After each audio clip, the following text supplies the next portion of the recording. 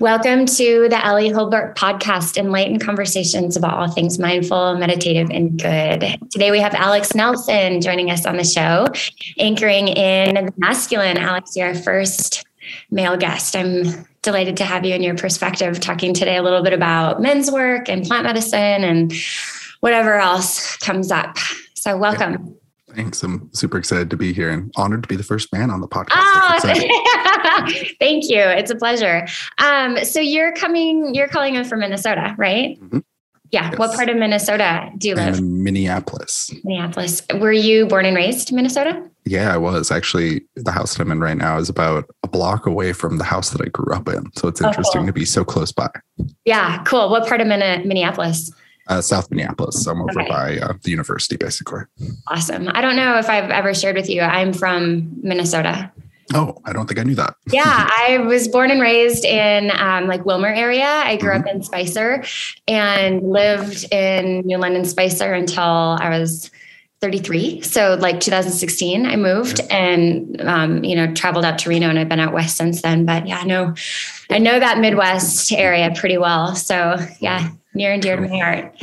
Yeah. So I was just kind of going over some of your more recent work, and you are into coaching, right? Mm-hmm. Do you do all demographics or just men? Yeah, I do all demographics, although I certainly end up coaching more men than women, it seems. But I do have a couple women clients who I really love coaching because it's just a different perspective and a different problem set often. So yeah, and I think there's a different, as coaches, I do a lot of coaching, but more therapy. And as a therapist, working with both demographics, there's a different style kind of emerges, of communicating with men versus communicating with women, and even other genders, just the, I think it can also be a very intuitive subconscious process as we're facilitating that to communicate differently. And then, like you said, some problems or concerns that might be more unique to the genders. Yeah. I'd love to hear a little bit more about your men's work. Yeah, so men's work is something near and dear to my heart, something that I've been a beneficiary of. And really, I think I first started with it probably almost 6 years ago now. Mm-hmm. And it was a real core need for me because I kind of realized I was running this repetitive pattern where I'd get into a relationship. I had my friends, but just we wouldn't talk about anything deep or emotional. So I'd be in the relationship, and the relationship would end up being my sole receptacle for all of the emotions I was feeling, which of course doesn't work super good. And I think most women can attest to it, that they're like, I love when my man opens up. But when I'm the only person who's getting dumped all the emotions on, that's a lot to hold. Mm-hmm. And so I had kind of identified a need for myself to have other men in my life who were high quality, high integrity, willing to speak truth, willing to open up about their emotions. So I started a weekly call with a few of my friends where we would just sit and we would talk every week about our goals, about what was coming up for us. And it was really productive. It was really beautiful. Mm-hmm. Fast forward to joining Fit for Service, and I ended up actually starting to run the men's call for Fit for Service about half a year into that first year of 2019. And ever since then, it's just blossomed to where I've, held retreats and sat with men in their deepest, darkest moments, and kind of had all of those in-between experiences that I think as men, we are so craving and so desperate for. Those initiation experiences, those rites of passage, those moments of being held in our sadness and in our brokenness and not feeling like we're being judged. So it's been a beautiful teacher in my life, and definitely something that has come full circle to where I just get so much value out of it that it's so easy now. It's just this is great. Right. Oh, what a gift. And that's, like you said, I think with men's work and men doing work with other men, whether that's one-on-one, with a coach, or in a container with other, in a group container, I think that's so necessary for the masculine right now to not only be witnessed and held by the feminine, which is semi-common, whether, like you said, that's in a relationship space or with other facilitators, but having that brotherhood and mentorship, leadership, of other men to look up to, other men that are modeling, and in their integrity and doing the work as well, and how that gives permission for that expansion, which is not I think it's becoming more commonplace in our culture, but it's been something that is, we've been kind of like deconstructing the pressure that men are probably under, and doing a lot of the work that I do, which is primarily with women, although I do have a fair number of male clients. Women talk a lot about, the different pressures and things like that, but I think that it can be overlooked by women that men are also experiencing different pressure and unique concerns, because as the patriarchy is, there is that and however we understand the patriarchy as well. I had Melanie Barrett on the show a couple of weeks ago, and she did a beautiful job kind of, helping us reconceptualize what is the matriarchy, what is the patriarchy in a way that is a little bit more supportive of both, frankly. But, when we're, as women, we often see men as the oppressor and we as the oppressed. And so we forget that men might also have experiences that they need to work through and be held, and particularly by other men. Yeah, it's an interesting topic to double click into a little bit, because I think, the reality is so many men are really broken and they're really, really hurting. And because they aren't given any tool sets to deal with their emotions, a lot of the behaviors we see that are negative from men towards women are a result of not knowing how to cope with this brokenness. You look at incels, involuntary celibates, as we call them. And those people are just people who probably tried over and over again to have a successful, healthy, romantic relationship and just failed over and over again because nobody ever told them, like, hey, here's what you're doing wrong. Like, you're kind of coming across like a creep. Maybe don't do that thing anymore. That would be great. Try this instead. Maybe be a little bit more honest, et cetera, et cetera. And so over time that augurs in until they just go, well, women are just terrible as a whole category. And it's this mindset that with healthy male mentorship, they can be broken out of very quickly, but there's just such a lack of that healthy male mentorship. And oftentimes we get the exact opposite. We get unhealthy male mentorship. We learn the wrong ways to behave. We learn not to talk about our emotions. We learn not to engage with women in a healthy way, but see patterns of, cheating or abuse or alcohol abuse or any of these things. And so our inheritance becomes dysfunction, and the dysfunction becomes the only thing we know. And so we start taking those actions in the world. Right.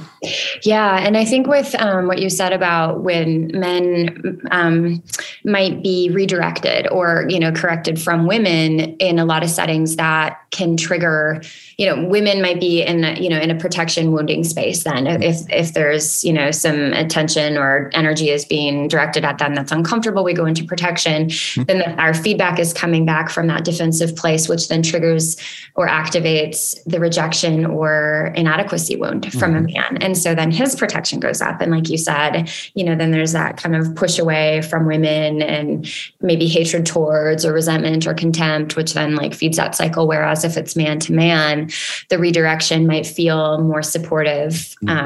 And even if it's kind of the same feedback that's delivered in a more gentle way of hey, there's another way to go about this, and that's where the deconstruction happens. Yeah. And it's so important to understand for men that most women you go up and talk to, let's just imagine you're at a bar or you're out on the street. Most women have had probably one off-putting interaction that day already.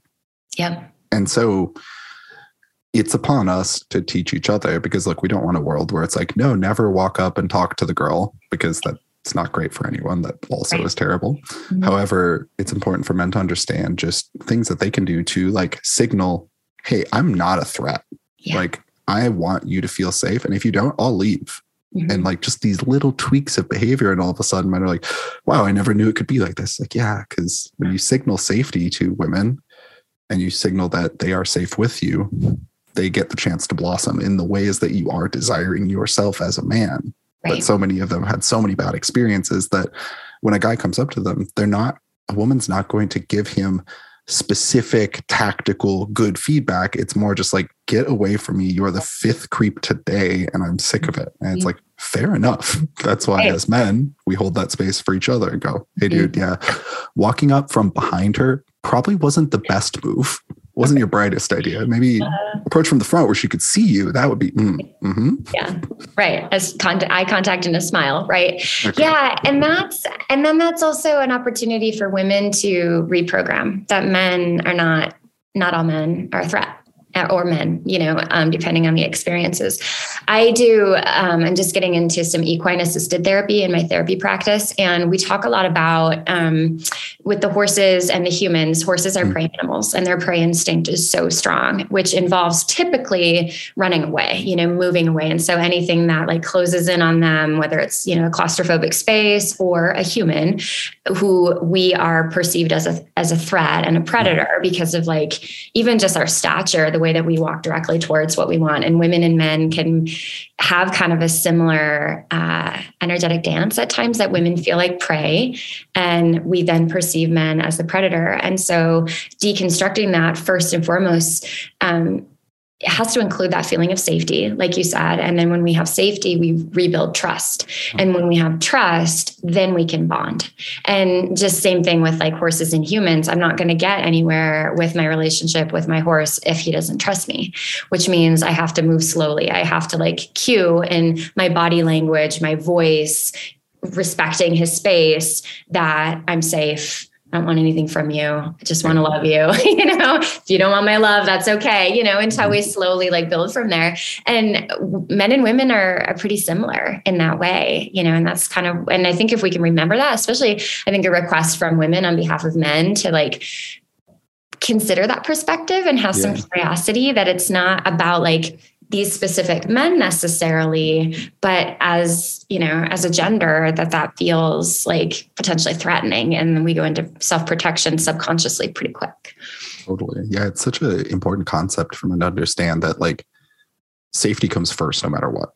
Mm-hmm. And until safety is communicated and the two of you are in a dance where she knows that, I'll give an example here. That's a silly one, but it's a funny one. Anytime that a woman and I have been talking and, we're having fun. And then she's like, hey, well, let's go back to your place. I make it a point to go, hey, I just want to let you know that when we go back to my place, like if you do not want to have sex, we do not have to. Mm-hmm. So at any point during the process, if that's your limit, awesome. Let me know. Right. And I will honor that. Right. And it's like, well, why do that? Well, because I want her to know that like, it's totally fine if we just make out for 6 hours. That's fun. Cool. Right. Mm-hmm. No big deal. Mm-hmm. But I think most men don't have the wherewithal to understand that what a woman might be feeling in a moment like that is like, okay, I'm going home with a strange guy. I don't know him. What's going on? Uh-oh. What if he doesn't take no for an answer, et cetera, et cetera, et cetera. And it gets into that very triggered fear pathway. Mm-hmm. And it is interesting what you said about sort of prey versus predator, because, most people do literally call it the chase. It is the chase of the dance of relationship, of falling in love. Mm-hmm. So I think as we begin to help, especially our young men, to understand that there's a different way to do this. And there's a better way for them to just exist as men where they can be in integrity, they can be true to themselves, they will be happier, and they'll be getting the result that they want, which is connection with women if they're straight. And so it's like, it's just a win all around if we can start to help men level up this part of their psyche. Right. And that clarity with self then allows for clarity between, the sexes, so if that gentleman is saying that, it's okay if we don't have sex, like there's some clarity, like, yes, that's what I'd potentially like, but either one of us at any point can, shift the trajectory, and that's okay. So there's this permission up front, and that it's safe. It's not a trap. And that gives a woman, a sense of relief to know that like, okay, my boundaries are already respected. And so many women can fall into the fear or the trauma response of fight, flight, freeze, or fawn, to fight, to have like a really firm boundary up front, perhaps even a little bit too aggressively. Freeze, like, what do I do? Flee, run away from the situation. Like, no, I don't, I'm going to stay really far away from it. I'm not interested in coming over. And then the fawn is sometimes saying yes when maybe it's an internal no, or not really sure, or I feel like I should. And looking at men as like an authority figure that they have to do as they think he's expecting, right? Which we can be wrong about that. And so if a man is also clear of like, no, I'm actually not expecting that, then that's a kind of a moment for us to be like, whoa, okay. Like I'm projecting a lot onto this man based off of my past experiences.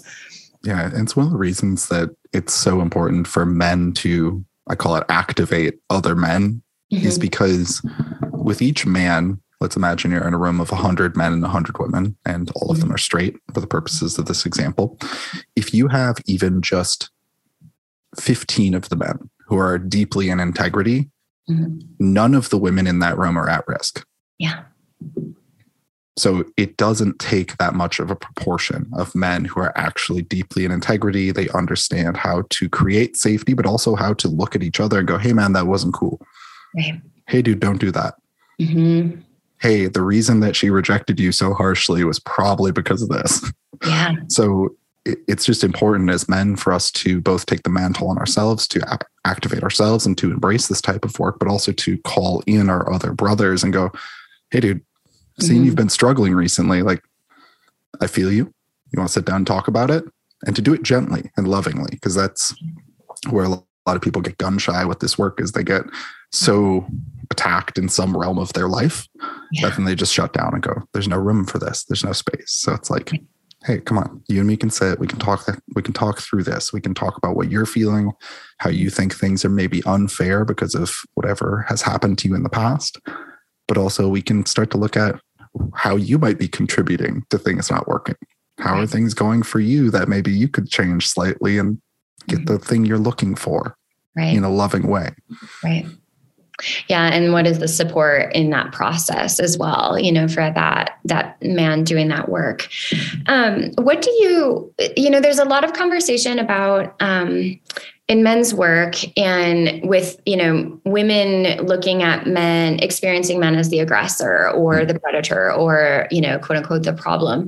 What in your work, if we were to shift that perspective a little bit, what would you say about like the experience of men as it pertains to women, whether that's like women as quote unquote, the problem? Say a little bit more about that. Yeah, I would say the primary feeling men have towards women is confusion. They're just shockingly confused. Like, I don't understand. She said this, but then this happened, or I don't know what she wants. And, there's a dance that happens between the masculine and the feminine energies. And I use those words because anyone contains both, and they're in different proportions. Like, I probably put myself at a 70% masculine, 30% feminine energy. So I'll be naturally attracted to someone who's the flip of that as my opposite. But someone could be a man and be 70% feminine, 30% masculine, but that's a tangent. So the confusion in men is just what women are looking for. And really, because we don't even at a young age have anyone talking about, unless someone is blessed to have like sisters and a really good mom who kind of teaches them how to treat women respectfully and lovingly. There's no arena in which we learn that. Whereas even women, I think, are at the slightest of advantages in this area, in that at least it's a topic of conversation from a younger age. At least there's the crappy Cosmo magazine article that says like 10 ways to make him love you, or like it's like a thought. Like, oh, I could do something different, or something could change, or whatever. Men on average don't have that. So there's just this state of confusion where, literally it's so entrenched in the lingo. Like, if a guy goes out, it's called getting lucky, because he has no idea how it happened. And it's just a roll of the dice. It's like getting lucky. So the primary emotion is probably confusion, perhaps followed by fear, which to some women, when they first hear that, they're like, really, fear? Like, men are scared of women. But like, you tell any man, okay, here's what you're going to do. You're going to go in front of 10 women and you're going to do something embarrassing. And that fear, they would rather fight a tiger. Yeah. They would rather like try to fight some other huge guy with their bare hands and try to win than do that. So fear is a close second, I would say. Right. Yeah, that's great. And, with the fear and not like embarrassment tied in, men, I think more so with women, are more susceptible to the humiliation wounding. And so that fear of humiliation and what they perceive as humiliating, where women, I don't hear that one as much in the work that I do. That, you know, of course we can experience humiliation. I might have some wounding surrounding that, but that's typically not the one that we dance around as much. You know, it's often like inadequacy or unlovability or, you know, feelings of unworthiness, rejection, abandonment, things like that. But it's typically I see men with humiliation, which is interesting that you tie that in. And I like what you said as well about women, you know, having that advantage of having more conversation kind of generally about everything, you know, including love and relationships and all things. And, you know, in terms of evolutionary psychology, when we look back, you know, on our lineage, women, I think we have more, I guess, like intuitive orientation towards the collective, you know, being in a collective of women, you know, staying, even if we look back at like hunter and gathering days where women would stay home and be in the household and get together, have the red tents, and men would be, you know, contributing to the household by leaving and protecting, providing, hunting, gathering, at war, whatever. And that's, so that contribution involves leaving and coming back, where women are staying. And then there's that like community in the collective. And that's why like sisterhood wounding can be so strong and so healing, you know, to have like a circle of women that we're kind of like, but we also have this like awareness of how to talk about things and process and hold space and not interject and give advice and fix. And it's just like women just tend to know how to do that. Whereas men may or may not even have that in their life, much less have that as a skill set. Yeah. And this is why it was so important in times past. Because if you think about, so what's the MO of what men would do way back when? Okay. If you're hunting, the operating principle of hunting is, hey, dude, shut the fuck up. Yeah. You need to be quiet or you are going to scare away the thing. Right. Same thing for war. Same thing for anything we'd be out and doing away from the tribe. So one of the ways that societies throughout the world circumvented this and still had healthy men, or tried to have healthy men. It's not like societies were magically perfect before this. I don't subscribe to the I call it ancestor porn sometimes when people are like, yeah, back in the day everything is perfect. No, but one of the ways that they tried to fix this was rites of passage, because rites of passage initiated men fully into the tribe so that they entered with both a clear conception of the code of conduct that they were held to, and also their responsibilities that they had with the tribe. So at least coming in, although they didn't have the communication tools that now we value, they had this clear and keen sense of, okay, but here's what I stand for. And here's what I'm supposed to do to show up for my people. And men now, I mean, it's super common that you probably hear this, and I hear it all the time, where they're just like, I don't know where I fit in. Yeah. I don't know how I'm supposed to show up for the people around me. I don't feel important. I don't feel heroic. These are all symptoms of that missing link. Right. Yeah. And like you said, as like healthy men, you know, back in our lineage and our heritage, that's so culturally defined and subjective, you know, determining like, why are we defining whatever as healthy, you know? And now as we look at more modern times, like a healthy man or woman, we're rounding that out a little bit more, you know, to have, like that communication and be more emotionally available. Whereas like you said, if we're, you know, hunting at war, like it's not the time to like drop in and process emotions. Like, you know, we like act, you know, we have a goal and we're acting and maybe working together, maybe working individually, but it is more about action, which is why men are more comfortable in action roles, you know. Yeah. It's clear. Mm-hmm. Yeah. So this is a lot of your work. It sounds like you're doing a lot of like relationship work. What types of issues do you see arise in men right now that might be more individually based? Yeah. It's so interesting because I think relationships really, to me, the longer I've been coaching, are the ultimate mirror, because they're the thing that exposes. I've experienced this myself. You think you've done the work and then you get into a relationship. Oh crap, there's plenty here. Individually, what I see a lot of men struggling with is choosing and then tolerating women who are bad fits for them. And this comes from both a scarcity mentality of just they don't feel like they have any options. They just take what they can get.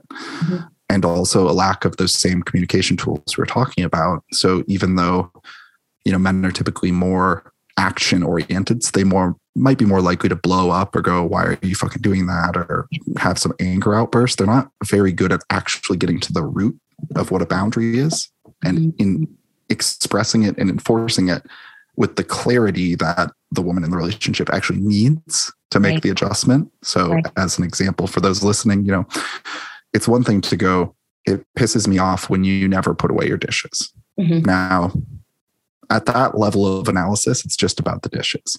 Cool. But then 5 days later, when it's like, it also pisses me off that you never pick up your clothes.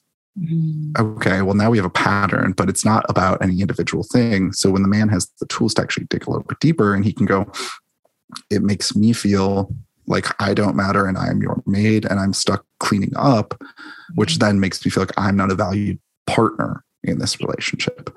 That's a much clearer expression. And then the conversation could be negotiated from there. So a lot of the work I end up doing with men is just getting to clarity of like what they actually feel. There's a really, I'll forget the name of the book. Maybe you know it off the top of your head, but there's a book talking about how women from a younger age have more words for their emotions and men have much fewer. And so as a result, every emotion in a man's head watersheds into one of these like 5 emotions, jokingly, anger, horny, happy, and everything gets into those. Where if you have specificity, you go, oh, abandoned. Oh, humiliated. Oh, these other more specific feelings, then you can actually address it. So a lot of the work is kind of helping men dig underneath and get to the levels where they can understand like, okay, what am I really feeling here? I know it's manifesting as anger, but what's actually underneath the hood? If like you said, if we look under the hood and then we see like anger secondary or reaction to, like I'm feeling abandoned and now that makes me mad, that there's that. But when we go deeper and that increases our range. And then when we can communicate that with clarity, then the relationship also is enriched by that, because a woman then can hear, whoa, you're not feeling valued. And I know that I value you. I need to understand how, where is that disconnect? Whereas if it's just about the dishes or the laundry or the whatever, then we feel criticized, or we feel like they're trying to control the environment, or, and then we react to that, and then no one's hearing one another. And then, everyone's kind of turning away instead of turning towards. And then there's that division. Absolutely. Yeah. It's definitely a balance for men. And honestly, internal family systems has probably been like biggest ally in this type of work, because that systemology seems to be just really easy for men to actually get into and grasp because of just the nature of how it works and unearthing each of the layers and going deeper down and deeper down and deeper down. So that's been a beautiful ally in this type of work, and is worth, any man, if you're seeking out that type of therapy, I think you'll find value in it. Yeah. IFS is really powerful work. And I think it can, like you said, it definitely requires an imagination, and it definitely requires the willingness to acknowledge what feels small, which isn't always comfortable, because those protector parts that are small or feeling, quote unquote weak, but mostly just vulnerable. But when we can have some compassion for that and understand how they show up, and then how like another protector part comes in, which is typically like the manager, the anger, the, whatever feels more empowered, but from a disempowered place. So, how did you get into men's work? Yes. I mean, really it was those initial woundings of myself. There's been various different men's circles I've sat with over the years that I've really learned a lot from, but a lot of it was just observe and report, if you will, where I just watched my own experience of being a man and just kind of feel, I don't know, I think to capture the feeling, it'd just be like, felt like I was done a disservice by society because I had so few tools to deal with what I was going through. I remember just like after certain breakups, I'm just like laying in my bed crying, and I'm like, how come I have no productive way to process this? How come I have no one I can really talk to about this? How come I have no like tools in my toolkit that help me understand why this even happened? Mm-hmm. And that was kind of the fire that heated the steam engine. And then, of course, the actual directionality was determined as I started to talk to more men and started to sit in other men's circles and fit for service and see healthy examples of masculinity and go, oh, that's what I'm aiming at. Okay, that makes sense. Cool. I can get my head around that type of man. Got it. Mm-hmm. Yeah. And that, I mean, I'm hearing too that like answering a call, where then as a student, we can become the teacher, integrating the tools that we've been given and integrate them in a different way, in more of a leadership role perhaps, but still that holding space. What would you say as a coach for men, what has been most healing for you? Two things. I think in my personal journey, the most healing thing has just been learning to express genuine love to those around me, but especially to the men around me.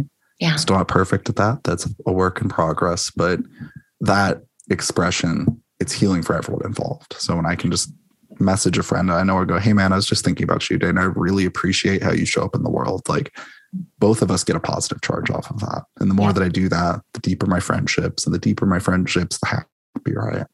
So that's personal. On the client side of things, I mean, really the most healing or beautiful part is just watching men have these crescendo moments where they kind of realize how they had, from whether it's patterns they inherited when they were younger or just how they act, they realize that they are the master of their destiny when it comes to all of the problems that they perceive they have.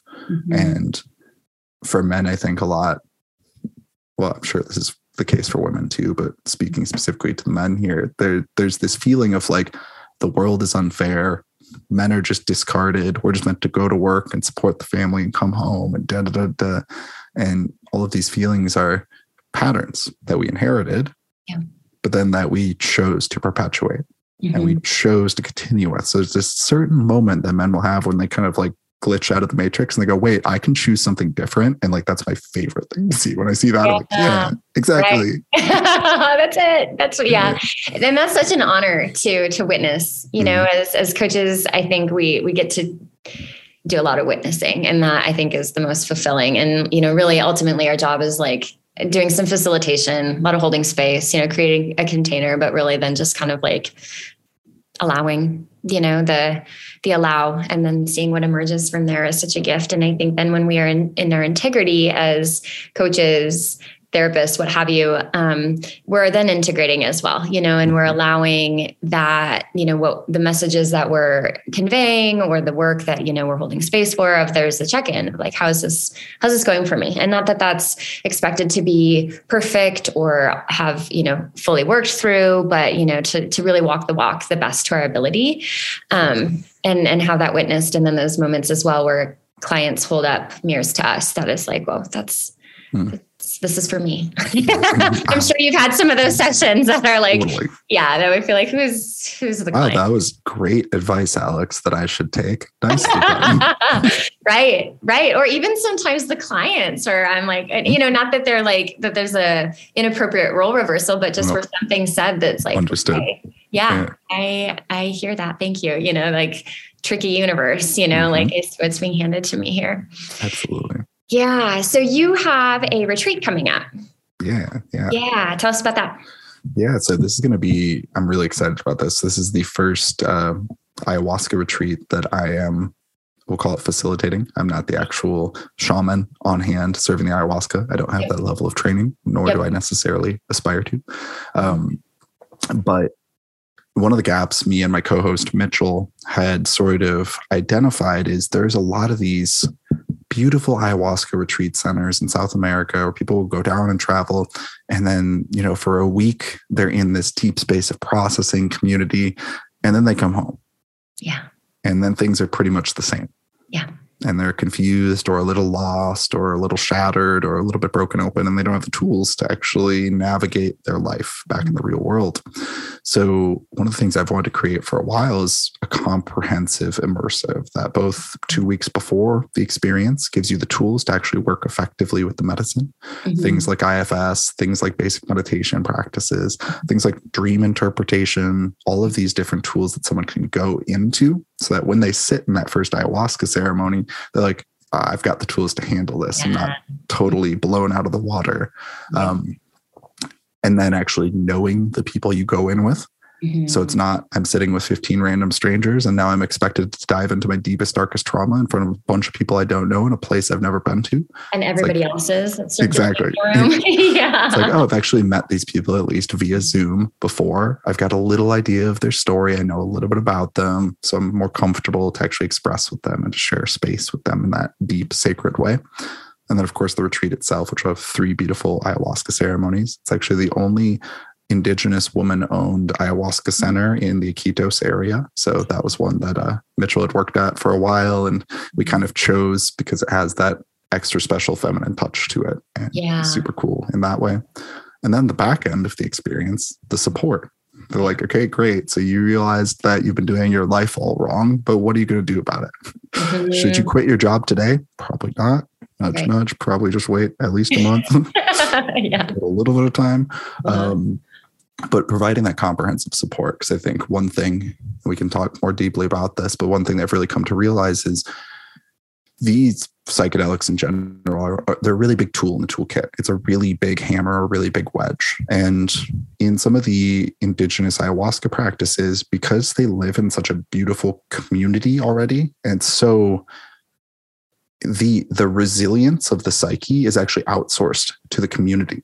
You have other people around. So if my psyche is just totally broken for a month, it's actually fine. Right. People will take care of me. I'll be all right. I'll put myself back together slowly. We don't have that in the West. Most people are coming home to people who they can't even talk to about psychedelics. So it's giving people the tools to actually build the resilience beforehand. Go in and only dive to the depth of their, I don't want to say comfort, but the depth of their capability in the moment.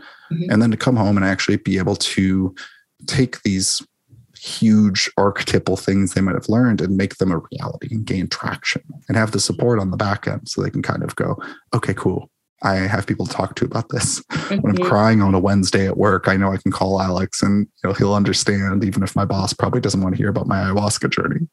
So yeah, I'm really excited about it because it's, I think, the first step we're taking in this journey of doing quite a few of these, but to kind of provide a more comprehensive support.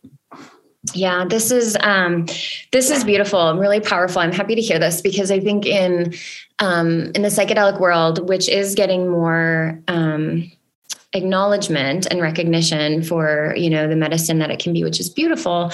There's then, of course, opportunity for it to be applied perhaps recklessly. And so to have that comprehensive support on the front end and the back end to understand what we're going into, having support is really important because I think sometimes with, especially powerhouses like ayahuasca, people will kind of assume that that's like a quick fix or a peak experience. And maybe it's the ego is leading the way into, and then of course, during that, the sits. So, all those protector parts are going to be running rampant and, and it's just like, it can be a lot, it's like a rubber band that snaps back kind of, and then when we're on the other side, that stuff is still kind of what's circulating and perhaps, a little bit more rash decision-making and things like that.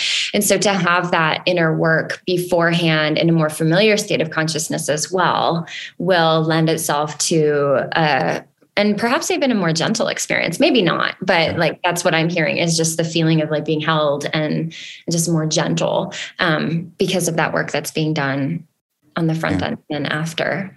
Yeah, I mean, so much of the difficulty in any plant medicine ceremony comes from the resistance to what is becoming present. And it's, I like to say this halfway jokingly, but also fairly seriously, like there's the saying that everything happens for a reason. And okay, I hear you. That's a really good way to analyze things that have already happened because it puts you into a positive problem solving. How did this happen for me, not to me, mind state? However, it's a really bad forward-looking tool.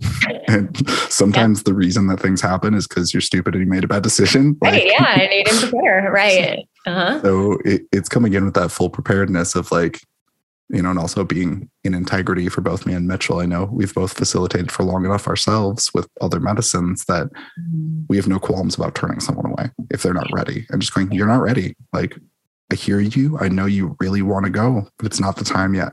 Come find me in a year. And having the person actually come in with the right tool set and the right level of resilience, it changes the game, helps them be fully ready so that they can actually take off a bite that they can chew and not when it's bigger in their head. That's a much needed ethical approach, I think, to have some of that screening and, the willingness to say, no, not this time, or not quite ready. Here's some of the recommendations to continue on the path, but, perhaps not quite ready for that. That's beautiful. So what other medicine have you worked with, like personally and professionally? Yeah, absolutely. So professionally, mushrooms and MDMA have been my two go-to to sit with people. Primarily mushrooms. MDMA is more of a secondary for some very specific types of cases. I've been doing that for about almost 8.5 years now, facilitating for other people. I've been engaging with mushrooms for about 10 years myself. And then in terms of personally, I don't know what I haven't tried yet. Yeah, I get it. I've gone through the gamut, but some of the high points have definitely been ayahuasca, wachuma, yopo, which was very intense and is not a widely recommended one, but was super powerful.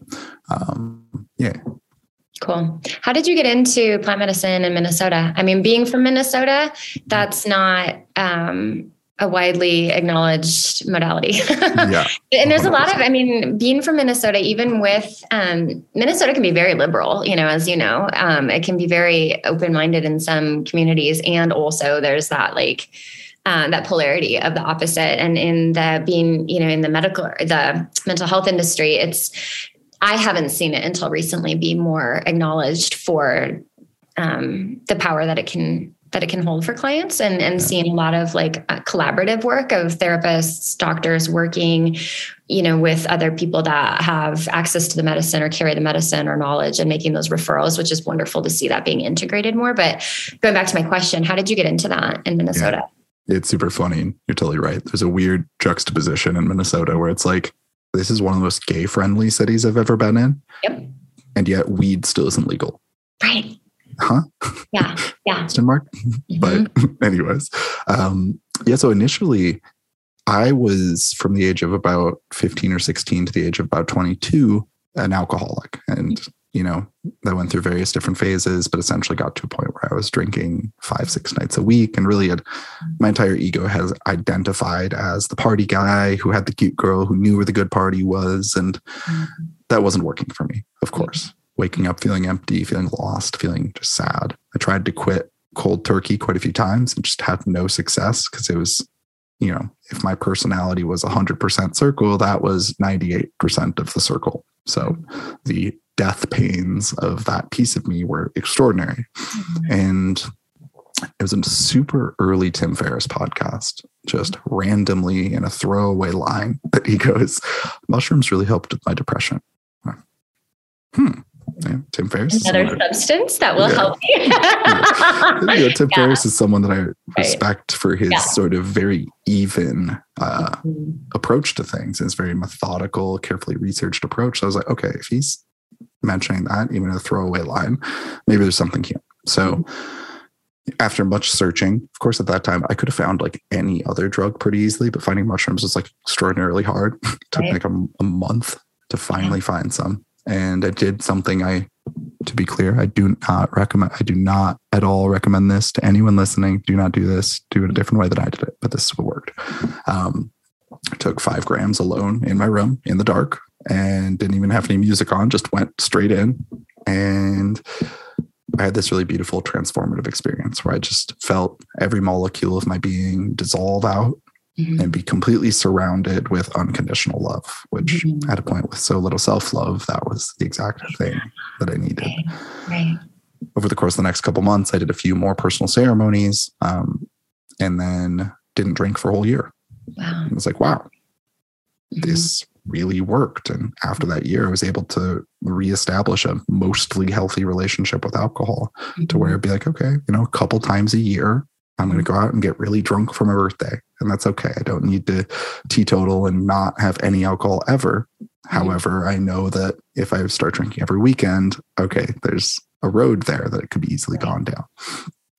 That sort of illuminated the change for me. And keep in mind, this is, just under 10 years ago now, I guess. And the current studies we have coming out weren't available yet. You're just on the front edge. So I started to have friends who are like, wow, Alex, what changed? That's awesome. You're doing great now. And like, yeah, well, here's what I did. And they'd be like, well, can I try that? Mm-hmm. Okay. Yeah. So I'd start to sit with friends just one-on-one. And really at that point, you're just a space holder. It's like, I'm making sure you don't jump out the window, man. Right. And that's it. Right. But over time, that practice sort of developed into a more formalized practice, and really became a piece of my life's calling, at least. That was really beautiful to perceive because it was so helpful for me. Right. Such a beautiful teacher for me. Yeah, it's incredible. And, I struggled with alcohol addiction for many years as well, starting in my teens and into my early 30s. And that leaning in towards recovery, for most people, I think that struggle with addiction of any form of substance, and in this instance, alcohol, there's that, like you said, it becomes such a part of our identity and such, like kind of the go-to coping mechanism for any form of discomfort. And there isn't a frame of reference then for, well, what do I have without this? How do I socialize? How do I cope? What do I do when I'm bored? What do I, and so then quitting, even if it's cold turkey, feels like void space entirely, and such that like takes time to cultivate. And then there can be those cravings and obsessions. And did you experience that after you had that experience with your mushrooms? Did you Jones for alcohol, or was there kind of were you gifted that freedom from that? Yeah, so I'd say because there's 4 total experiences that I did with mushrooms. So between experience 1 and 2, my drinking was probably cut down by 50%. Wow. I was drinking much less, and I was already like, wow, this is way better. So I got to see a little bit of the like proof in the pudding ahead of time. I was like, well, I haven't completely quit drinking, but this is already like, I feel inspired again. Like, harm reduction. Big time. Cool. Yeah, measurable.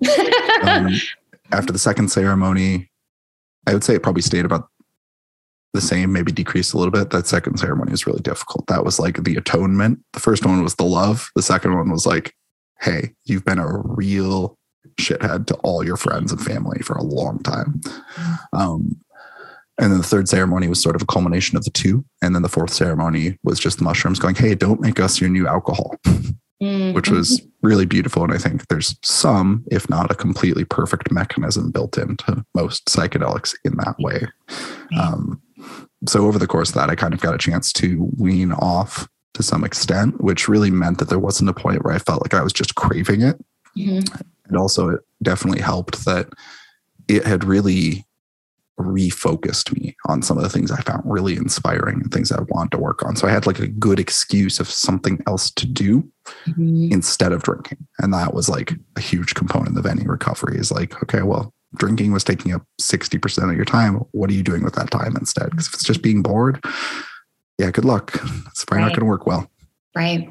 Yeah. And that's, that kind of reminds me of, like you said, the series of like experiencing the love and then the atonement and then kind of a mix that almost reminds me of like 12-step work, in some way, and not just the AA model, but like just 12 steps. There is that like feeling of like falling into being held by love, unconditional love, and feeling not alone, spiritually speaking. And then there is that atonement piece of an amends making, is a huge part of like the I don't know the numbers of the steps, but the middle steps of like, well, I'm going to shift back, or I feel this shame, or these relational components from traumas from the past, and taking ownership and accountability for that in the ways that we need to. And then, like you said, moving forward of like, not the new alcohol. This is kind of the new way of living, essentially. And with plant medicine, especially psilocybin, that it does address the neurochemistry, which is a big part of alcohol, is like the dopamine surges and the depletion and so on and so forth. And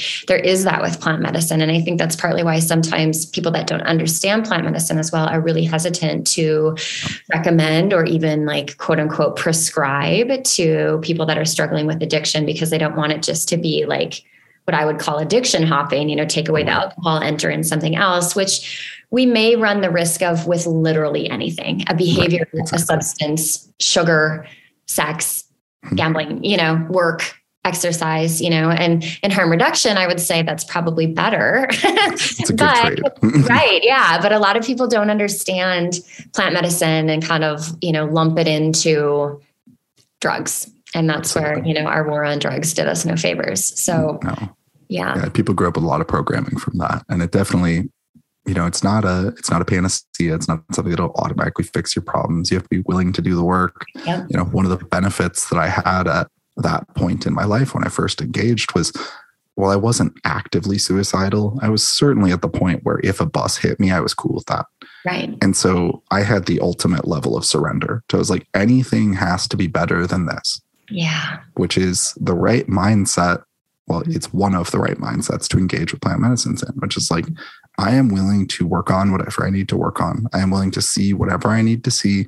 There's no part of me that's resisting some crappy part of my personality. Like any piece of me, any part can die at the altar, and that's okay. Yeah. And I want to move forward. So it's helpful in that way. And it's nice that, mushrooms at least have a mechanism built in. Like you can't take them every day. Mm-hmm. You literally will stop tripping. It takes twice as much each consecutive day, give or take, depending on the person. But it's got a built-in addiction mechanism, which is fantastic. Yeah. How do you compare and contrast like psychedelics such as psilocybin and plants versus MDMA and something more synthetic? That we often talk about like the spirit of the plant, which I feel like is kind of easy to identify with when we're looking at like ayahuasca or psilocybin, because it is actually a plant, whereas like MDMA, LSD, things like that. Say more about that. What are your thoughts on that? Yeah, so we'll take a firm step into the woo-woo conjecture territory here, but I'll give you my real opinion. So I pretty firmly am in the camp of the chemical gateway theory, shall we call it, and that each of these chemicals that's produced, whether it's by psilocybin or MDMA or by LSD, is a door with which you step through to a place. And the repository of the amount of memories that are in that place from other people tripping is what gives it the felt sense of depth or vastness or being more nurturing or being a certain way. So medicines that are relatively new, LSD, MDMA, people often say, I think it's an old Terence McKenna quote, he's like, LSD is like walking into an empty office building. And mushrooms is like walking into a lush jungle that's teeming with life. That is the felt experience.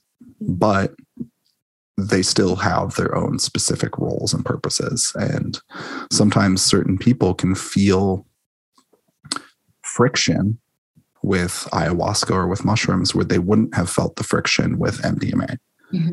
Because in my perception, at least, they're brushing up against these retained experiences, and then they're having friction with some part of their personality up against, whether it's the spirit of ayahuasca or the spirit of mushrooms or just the contained experiences. Similarly, I think just for different types of needs, there are better and worse substances to use for each thing. So iboga is a great example. If someone's addicted to heroin, I am only sending them to iboga. Like ibogaine has just been proven over and over again to be abundantly effective for opioid addiction, which is one of the biggest things we struggle with in the West right now. And if someone has clinical PTSD, I'm probably going to send them to MDMA assisted therapy. The therapy is a really key part of that, though, for people to know. You can't just take MDMA on a Wednesday and party it up and oh, my PTSD is cured. If someone has anxiety or depression, I'm probably going to send them to mushrooms. I'm probably going to send them into that place where they can start to navigate their parts and understand why they're ringing certain alarm bells emotionally and what those alarm bells are trying to signal to them, what maybe needs to change in their life. And yeah, I think I'll put a bookmark there, but we can continue on the topic as well. Yeah, that's fascinating. I like what you were saying about like MDMA versus the psilocybin, that if, walking into the empty office, and for some that can feel really like empty, I guess, like, like I'm feeling just into the energy of like an empty office space feels just kind of sterile, kind of boring, and that open space is also like in therapy would call that like a blank slate, that like, okay, well, what are we going to do with all this space? There's like endless opportunity potentially. Whereas in the jungle, there is that lushness, there's a lot of life, and yet less space to move. Yeah, I think just one more piece on that is like the reason that MDMA is so effective with therapy is because it needs that additional stimulus. Mm-hmm. Same reason that LSD is so wonderful for like a music festival within reason. Because with that additional outside stimulus, it no longer feels empty. It actually just amplifies your ability to perceive the joy, playfulness, whatever it is that's already there. Right. Whereas if you take like mushrooms, I'm more confident that if someone took a gram or two of mushrooms and they just like laid down, that they might get some profound messages. Whereas if you took, 0.1 of MDMA and laid down, I'm not so confident that you'd get any deep internal messages from that. Mm-hmm. Right. So with the MDMA, it's like enhancing, the input, I guess, whatever, like you had the additional stimulation. What do you recommend for your clients or, even listeners that you might not be working with, for if they are embarking into a journey with plant medicine or psychedelics? What would your advice be to them as they get started? Yeah. So I'll categorize here and say for average person who is looking for self-improvement to discover themselves more, or is maybe dealing with like low-level depression or low-level anxiety, for that person, what I would begin doing is microdosing. Ideally psilocybin, but could be LSD as well. The only reason I hesitate on LSD is it's so potent that the difference between a microdose and a macrodose is a really small amount. And unless you have a really good source that's ethical about their dosing, you don't always know what you're getting. So easy to end up in the deep end of the pool. Mushrooms, that problem is not as present. You still need to be conscious, but it's not as present. Microdosing first. So it allows you to build a frame of reference for the medicine. It often allows you to just gain a little bit more clarity, a little bit more ability to process your emotions, a little bit more ability to just think clearly about the things in your life, and builds a relationship with the medicine. Before you actually go sit with a bigger experience.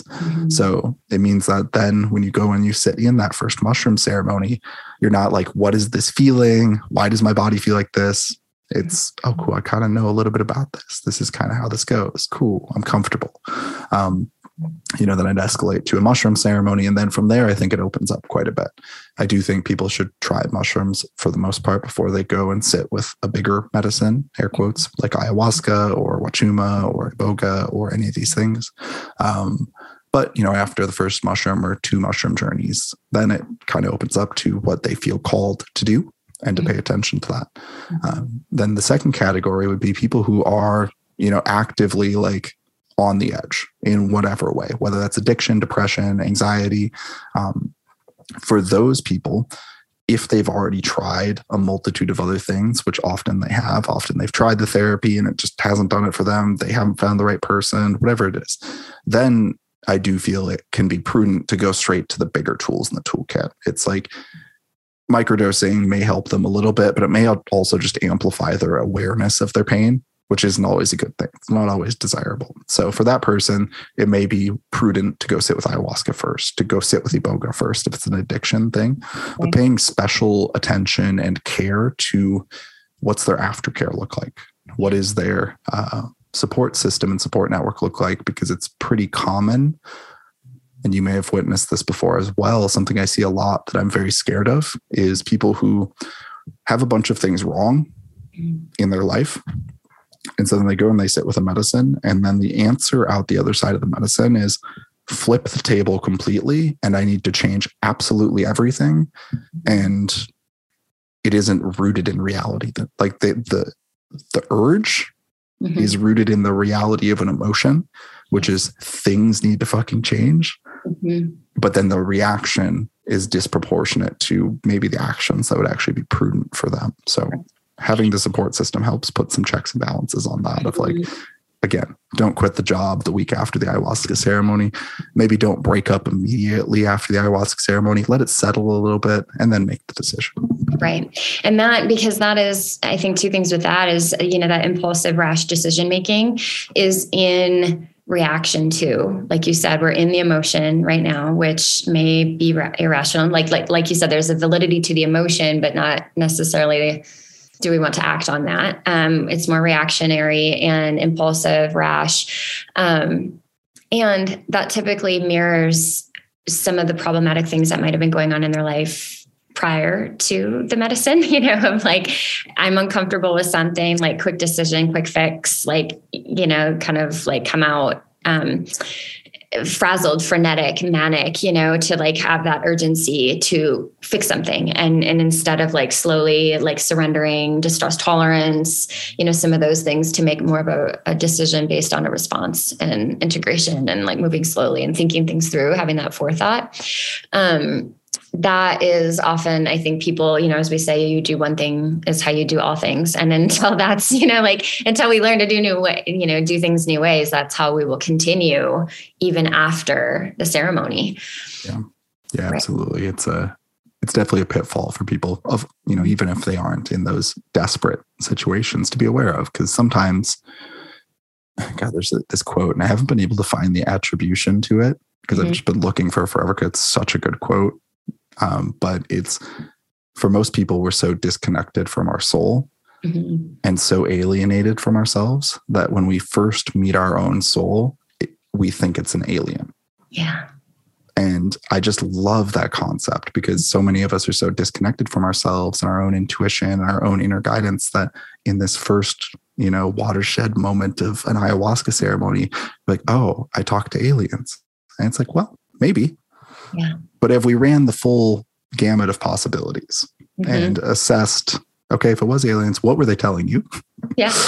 What was the direction? What should you probably do with your life as a result of that? So it's just a pitfall to be aware of, that we can over literalize our experiences simply because we don't yet have the context or the breadth of experience to understand, like, oh, that was an archetype I was running up against. Oh, that was showing me how I used to be and how I should be now instead. Okay. Yeah. And that's such a function of the ego, our ego, and the ego gets a bad rap, like we need the ego, it does some phenomenal things for us. It's our GPS and our protection system, but it experiences itself in relation to, and that's partly why, we can over-identify with certain things, that are outside of us, because that's, the ego doing its job essentially, which then in, for example, ceremony, when we have, these wisdom drops or these downloads, we will then externalize that wisdom to being, an alien told me, or a, grandmother ayahuasca told me, or so, and whatever came through, that it was something else external. And that's again, the ego being like, it's that have been me. Right. Yeah. And where it's like, no, that's you, like you said, it's an archetype within, or that's, however we want to conceptualize that. And that's an interesting growth moment, I think, to, really experience unity, consciousness in real time, and not then like create separation. Yeah. You're so quick to do that. Yeah. Okay. That's a thing too. And I exist in both states. And I can access both states. And that's pretty cool. That's part of the human experience. Right. And that's where like the non-dualistic thoughts and experiences get confusing, because in order to understand non-duality, we are having a dualistic experience. It's such a circular mind trap that we can fall into. Yeah. Yeah. I always say that whenever someone's like really, really committed to the non-dualism, it's like, then why did we create this experience? Yeah. If the goal is to be completely non-dual at all times, we would have just been that from the jump. I chose this for some reason. So embrace both sides. I think Aubrey does this well, where he talks about just like, yeah, we're here to also be like the pleasure monkey, but also to be the spiritual archon. Like we're both. And that's cool. Right. Yeah. And that, it's funny how we will get into this, this ranking and judging of, the third dimension or the fifth dimension, that one is better than the other. And, sure, there's, pros and cons, especially to perhaps more third dimensional experiences, because that can be limiting, right? If we're not also like considering fourth, fifth, and beyond. However, that's where we are, right? Like, and that's there's nothing wrong with that. Like, we're here in the third dimension. Like you said, we created this experience. Here we are. This is our playground. This is the context. This is the learning environment in which we need. And if we did not need that for now, we wouldn't have had it. You know, we would, it wouldn't have been, we wouldn't be so anchored in either. Yeah. You chose this right for some reason. Not sure why, but you chose it. Right. Theoretically or not. Yeah. Going back to something that you had said about the microdosing and the like sitting in a more, I guess, condensed experience, you know, with the microdosing, I look at that as a little bit more of like a tool, you know, something that you can do perhaps daily for a little while, or, you know, still function about your day. And then when we sit in ceremony, it's more almost like an intervention, so to speak, something that's more intense and also condensed. Would you say that in the microdosing experiences that, what am I at? Let me find words. That some of those like higher awarenesses still come through, or is that more, because I know sometimes with microdosing, even in my experience, it's not as perceptible, which is in part the point, you know, for at least for my mind to be able to perceive it's happening more, you know, under the surface. Do you feel like we're still opening up to some of those like bigger concepts and experiences? Yeah, I would say that it depends on what synergistic practices the person has. So I have microdosed and meditated for like an hour before and had just profound insights because it's just enough of a push to my normal meditation habit to like launch me just through the veil slightly. And I can get my head above the water and go, whoa, look at all that. Wow. So I think it can have that effect. However, I think on average, if someone was just microdosing, let's say in isolation, it's going to be more of just slightly more aware of your emotion, slightly positive mood. End of the day, wow, this is a really good day.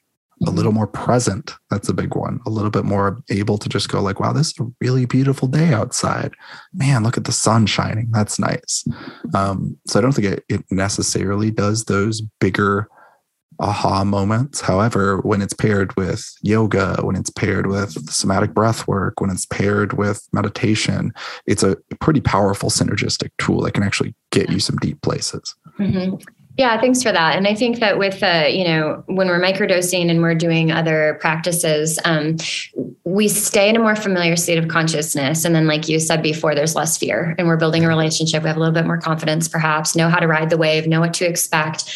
And then we have our other tools that we also have a relationship with to help navigate those experiences. Whereas with, you know, ayahuasca or some of the more powerful plants, that's part of the purpose is to, or powerful doses, I should say, that suppresses, you know, the ego, the mind, so that, you know, our subconscious, unconscious can come out to play, and having, you know, all those, which is where the resistance comes in of like, oh no, you don't, you know, and then we're afraid and things like that. Yeah, thanks for that. Because I think that's sometimes in some of my client work as well, that, you know, people wanting to have those, not necessarily a peak experience, but something that is completely outside of their day-to-day grasp, but maybe not sure how else to integrate that in something that might be, you know, in smaller doses. Yeah, I think it's important as a conceptual framework to think about the further outside of the day-to-day grasp, the harder it is to bring back. Yeah. So when we talk about things like 5-MeO DMT, you know, the primary reaction after the fact is, what was that? Yeah. Whoa. And people have beautiful, profound experiences, but until they've built the psychic skill set to hold those, they don't always bring everything back. It could be a really good pattern interrupt, but it's a lot easier to bring back a beautiful microdose day where you have some insights, or a lower dose journey where you have some insights, but you're still pretty present. You're still able to kind of go, okay, there's the room around me, but also, wow, that's an interesting thought. Never thought about that. So sometimes I watch in my clients, there'll be the urge to blast off, which is also ego. Yeah. That's the urge to kind of launch past all of the resistance. Like if I take a big enough dose, then there can be no resistance. And it's like, well, but you deal with the resistance in everyday life. So what's the point of blasting past it? Like then you don't get a chance to work with it and to train your ego like that team of draft horses that's pulling the cart of your consciousness. Like If that's a well-trained team, it can take you some really cool places. If it's a badly trained team, you're in the ditch for the 5th time this week. Right. And then there's such bypassing in that, which I think is, there's a little bit of human nature to bypassing. It's like, we don't want to do the hard part, we don't want to do the uncomfortable part. And so like, we can give some grace to that part of ourselves that is resistant. And yet the only way out is through, and that we do need sometimes, the hard part, the resistance or the whatever. And what is within that is medicinal as well. And like you said, whether that's just building the psychic skill set or whatever we glean from that discomfort. And yet there's no bypassing it. Yeah. In the long run. Exactly. And it's, there is value. I'll call out my own hypocrisy here. Because my first experience was that it was the blast off. So there is some value to be had in getting to a place, like if you're really depressed or you're really desperate, there's value to be had in getting to the place where you can see a glimpse of unity or oneness or love or connection, because you usually have the disease of addiction or the disease of depression because of disconnection. So it's like there's value in the witnessing of that state of being where you go, okay, I know that that's possible. So maybe it's worth it for me to try a little bit longer. But you just want to be careful to not continue to seek that as your only access road to that state of being, because then you end up in a new, different addiction pathway. Right. Yeah. How do you feel that psychedelic breath work or, how do you feel like that compares to plant medicine? It's hard for me to say. I have had some fair, on a scale out of 10, let's say, I've had some 5 out of 10 experiences on it. And I know some people who report like 9 out of 10 experiences on breath work. So it's hard for me to say exactly. I'd say my personal experience is it's a really beautiful tool in the toolkit, but because it requires an active component of my breathing or my holding my breath, it puts you in a space where the length of time you have to operate in the psychedelic space that you end up in is shorter than it would be if you were doing, say, a mushroom journey of, 4 to 5 hours. So I think it has its place, and people certainly seem to be able to produce some potent experiences with it. But perhaps it's just not quite as, I don't even know, this isn't a strong belief. So I'm open to this being changed further on, but it's perhaps just not as useful in the sense that there's not as much working time actually in the space. Right.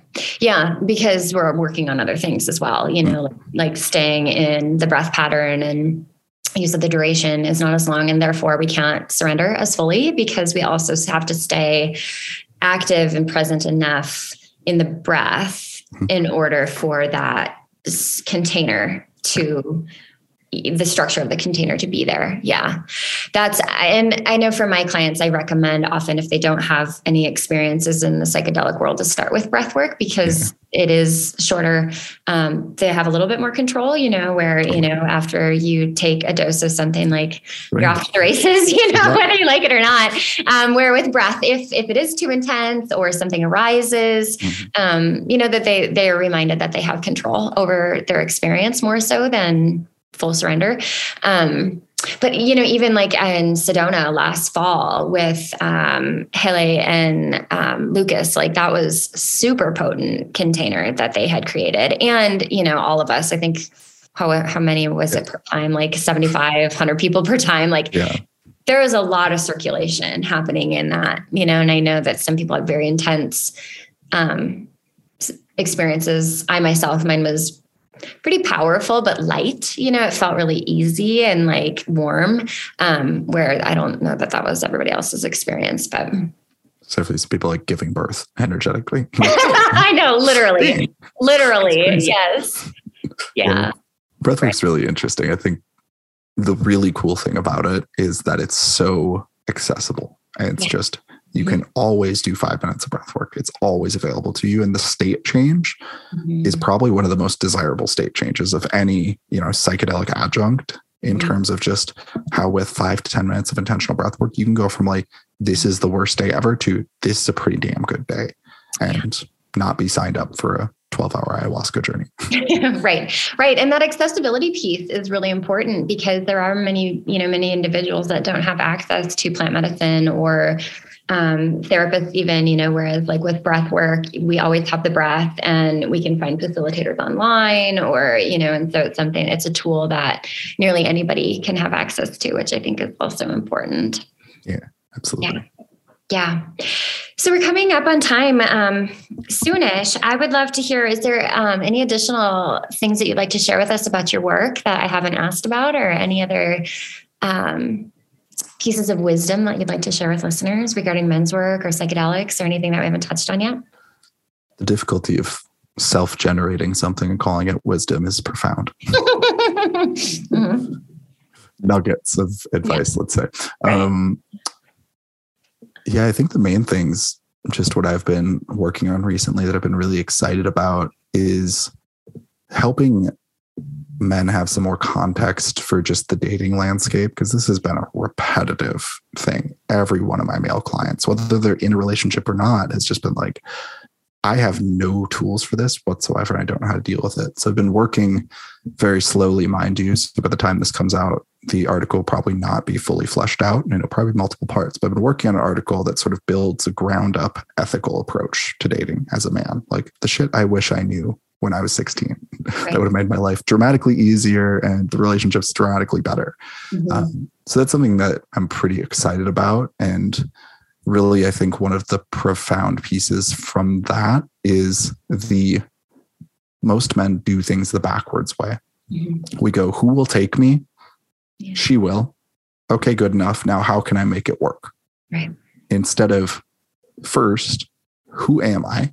Mm-hmm. What are my moral standpoints on a variety of topics? What do I stand for? What are my ethics? Mm-hmm. What do I believe? What will I tolerate? What won't I tolerate? Mm-hmm. Do I have clarity on why that's the case? Mm-hmm. And sort of starting from this ground up approach to actually building a person who knows who they are fully first, right, before they go seeking dates, before they go seeking the women that they want to fulfill them and to complete them and all the stuff that we learn from movies when we're a kid. And it's been cool in the writing of it because I've even further clarified things for myself of just these ethical standpoints. As you're writing down different statements, like I had one that was like, I don't sleep with married women. And I was like, okay, why is that? Because I've been in open relationships before, mm-hmm, and really gotten a lot out of that. But, mm-hmm, ultimately came to the conclusion, I was like, my purpose of why I'm here is the most important thing to me, to help others and to minimize harm done in the world. Mm-hmm. So that's my purpose. Okay, that's fundamental. So then a layer above that, to engage in something that has the potential to cause some sort of drama that would knock me off path from my purpose. Yeah. Okay, that's a problem. That would leave me in a space where I'm not moving towards my purpose the way I should be. And secondarily, has the potential to cause, emotional harm to one or both of the parties involved. Okay, I'm not for that. So it's just like gaining these little clarities on why my ethic is certain things, yeah, that really helps me to then in the moment be really clear on, no, I don't do that. Thanks. Mm-hmm. Or, oh yeah, awesome. I love that. Right. And I think for a lot of men, just approaching from that paradigm of, mm-hmm, who am I?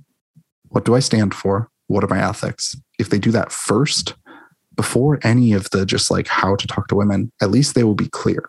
Okay. And at least the person they're talking to will be receiving a clear person who knows who they are and what they're for. So that's something I've been really excited about, and something I think was missing from a lot of men's education on how to date.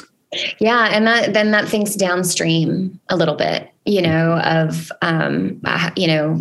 how do these things feed into each other? My morals, my values, my ethos, so to speak, and how does that inform my decision making? And if I make this decision that may or may not be in alignment, what is the impact that has? And then how does that circle back to, my purpose or my relationship with myself?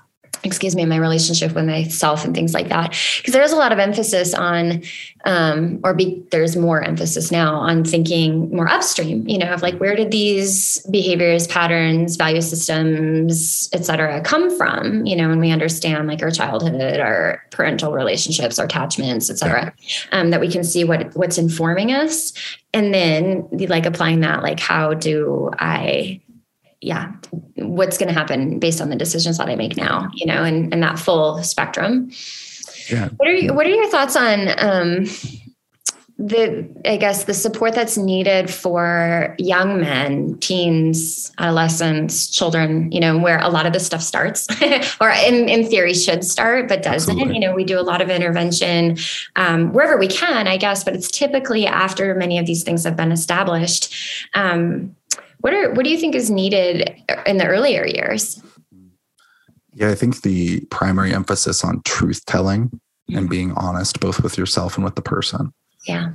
I think a lot of the pain arises from that central chord. So like if I could do one thing, it would be that. Mm-hmm.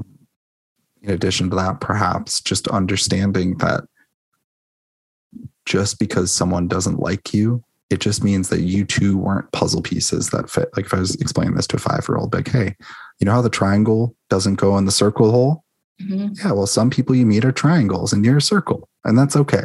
Right. So you don't need to be attached emotionally to every person you talk to, which is a lot of the pain men experience early on in their younger dating life. Is everything's attached to the big moment of like, I went and I asked her to go to the Sadie Hawkins. Well, I guess Sadie Hawkins is the other way around. I went and asked her to prom. Oh my gosh. Yeah. And then she said no. Mm-hmm. And I was devastated because now I'm a piece of crap because she doesn't want to go with me. It's like, no. It's just not a good fit. And that's okay. So if you can understand that from the jump, no bitterness builds. Mm-hmm. You just go, cool.